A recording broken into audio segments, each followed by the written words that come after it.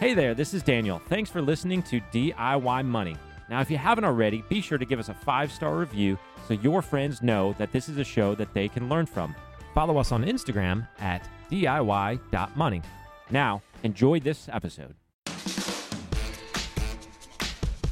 Welcome back, ladies and gentlemen. You are listening to another edition of DIY Money. DIY Money. All right, Daniel, we got an interesting question from Robin today, talking about a little home improvement. And I think it's interesting because, well, I don't know. I don't know. I think it's interesting because she is, I think, getting ahead of herself a little bit, Robin. We're going to talk about it. No spoilers. All right, here we go. Robin, hit us with your question. DIY!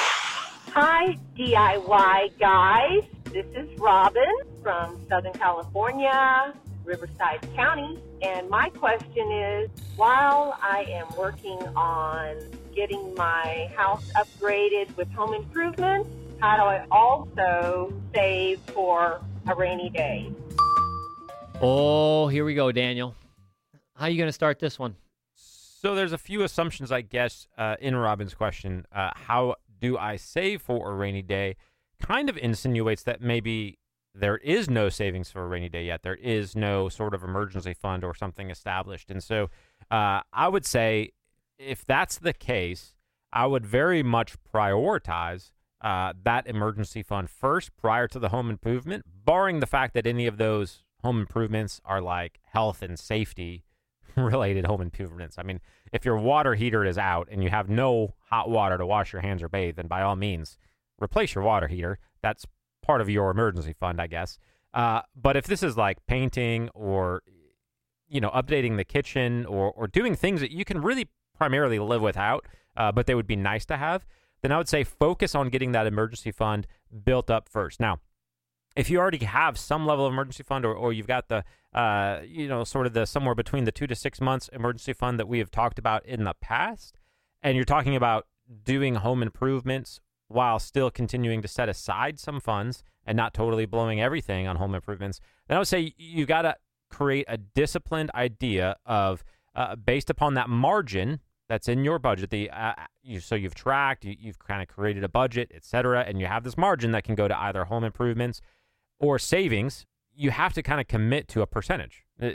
Just split it up some particular way. You might say, I'm going to dedicate 20% to continuing to save, and the other 80% is going to go into my kind of home improvement fund. And whatever I have in there at any particular time, I can go to Lowe's or Home Depot or your favorite home improvement store, buy some stuff. But that's my budgeted amount. That other 20% is the rainy day fund for other stuff. So I do like the fact that you were thinking ahead. You're not going all in on home improvement and saying, you know what, I'm just going to spend it all there. I'm going to realize that as I do home improvement, there's inevitably going to be something else that happens. The car is going to need brakes. Someone's going to get sick, or there's just going to be some other life event, and I don't want to have all this cash tied up in remodeling and HGTVing my home. I think it's great. Your answer, I want to hit on a couple things. 2 things. One is the overall steps. For those that are new to the podcast, you will get this. We do not deviate on this. And then I want to talk about unwinding or repairing a mistake, if that is in fact what is transpiring here. First of all, the steps are real simple. Be tracking and developing an actual budget so that you can live within your means.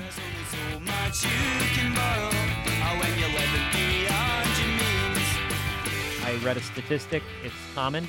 It's floating around. 400. It's going to be a political talking point for sure. $400 away. 40-some% of Americans are $400 away from a life-altering financial crisis. $400. So basically, our audience, that's a good majority, a good number of you. So step number 1 is taking a hold of, and I don't care the age. I don't care the age, the experience, or the dollar amount. This is one thing it doesn't matter how much people make. I have seen it in 5 figures, 6 figures, and 7-figure income, where it's paycheck to paycheck. But ultimately, the first step is tracking expenses, having a budget, so that you can develop margin. What is margin? The difference between your income and your outgo, and it's a positive number. That means you have excess number. You have an excess income supply to start doing things with. And that can be developed in two forms. One, you can cut your way to margin, or you can create your way to margin. Two subject matters, totally unrelated. One is simply just, again, looking at your overall expenses and saying, what do I have to have in order to live?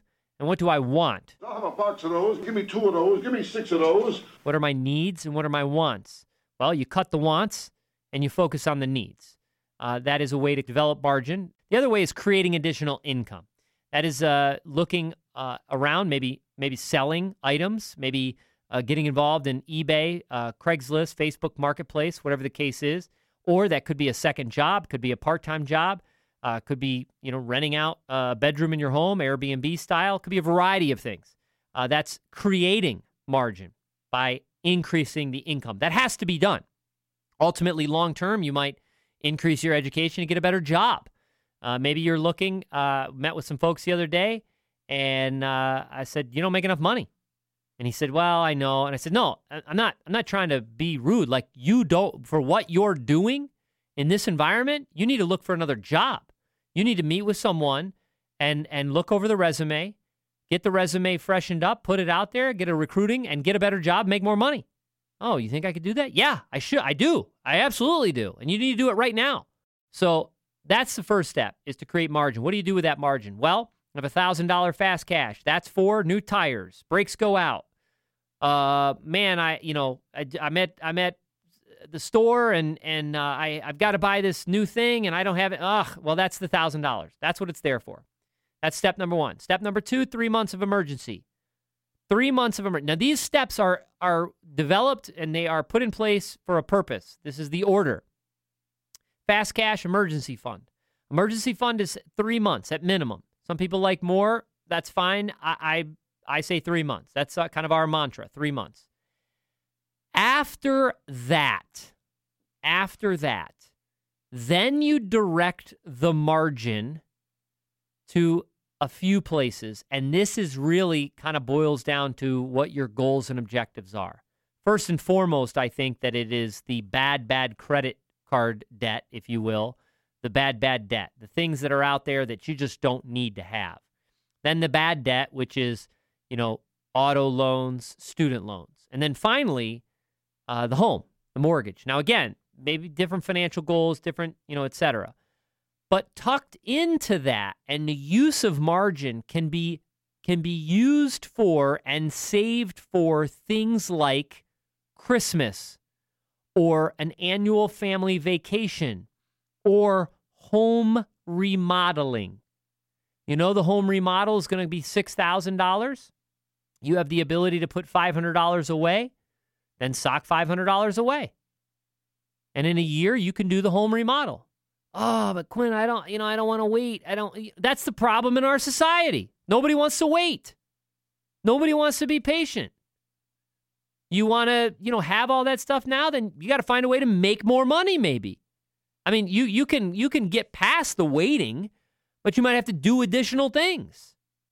I mean, this is not rocket science, but it does boil down to your overall disciplined approach.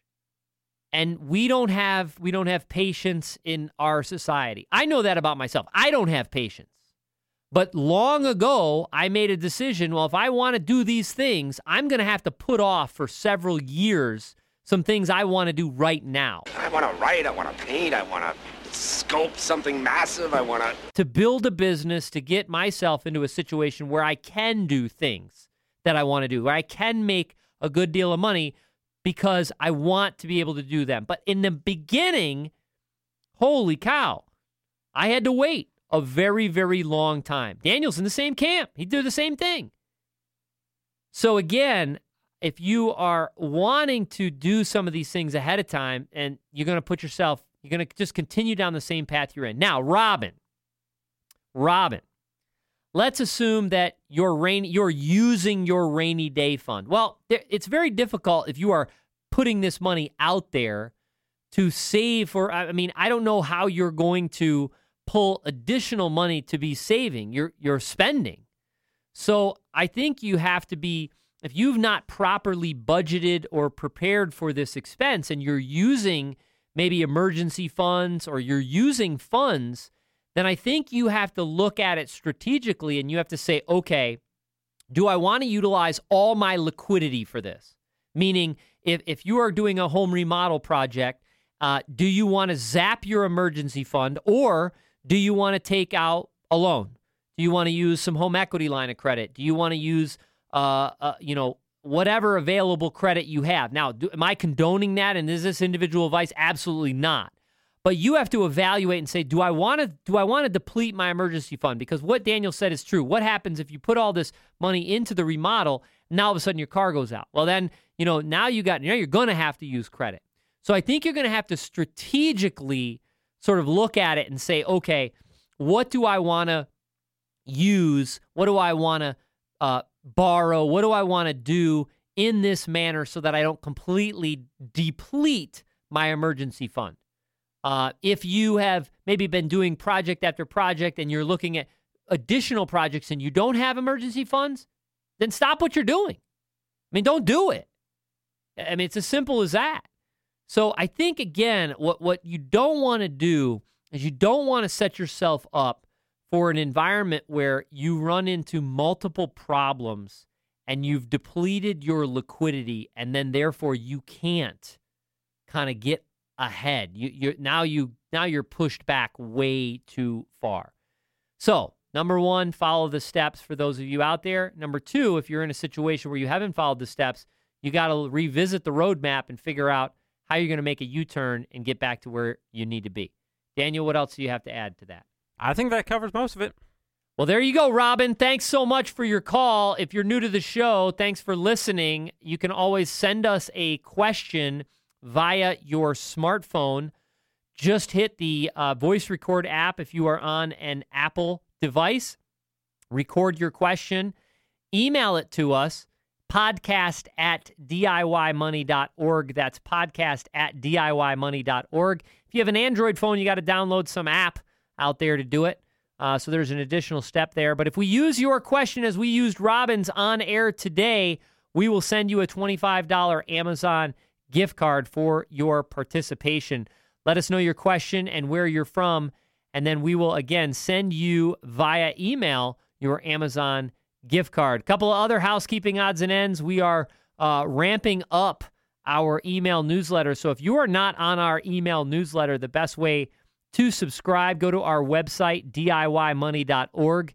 That's DIYmoney.org, and you can put your email in on the right-hand side, or there's a pop-up, I believe, one of those annoying pop-ups, but you go there once and it shouldn't pop up again. You can check out our Instagram, DIY.money. That's DIY.money. Or our Twitter, which is DIYmoneyQ. That's at DIYmoneyQ. All right, friends, the secret to wealth is really simple. Live on less than you make, invest the rest, and do so for a very long time. Make it a great one. Thanks for listening to this episode of the show. If you want content delivered to you regularly, be sure to follow us on Instagram at DIY.money. And if you want your question aired on the show, be sure to send that to us, and you'll get a $25 Amazon gift card.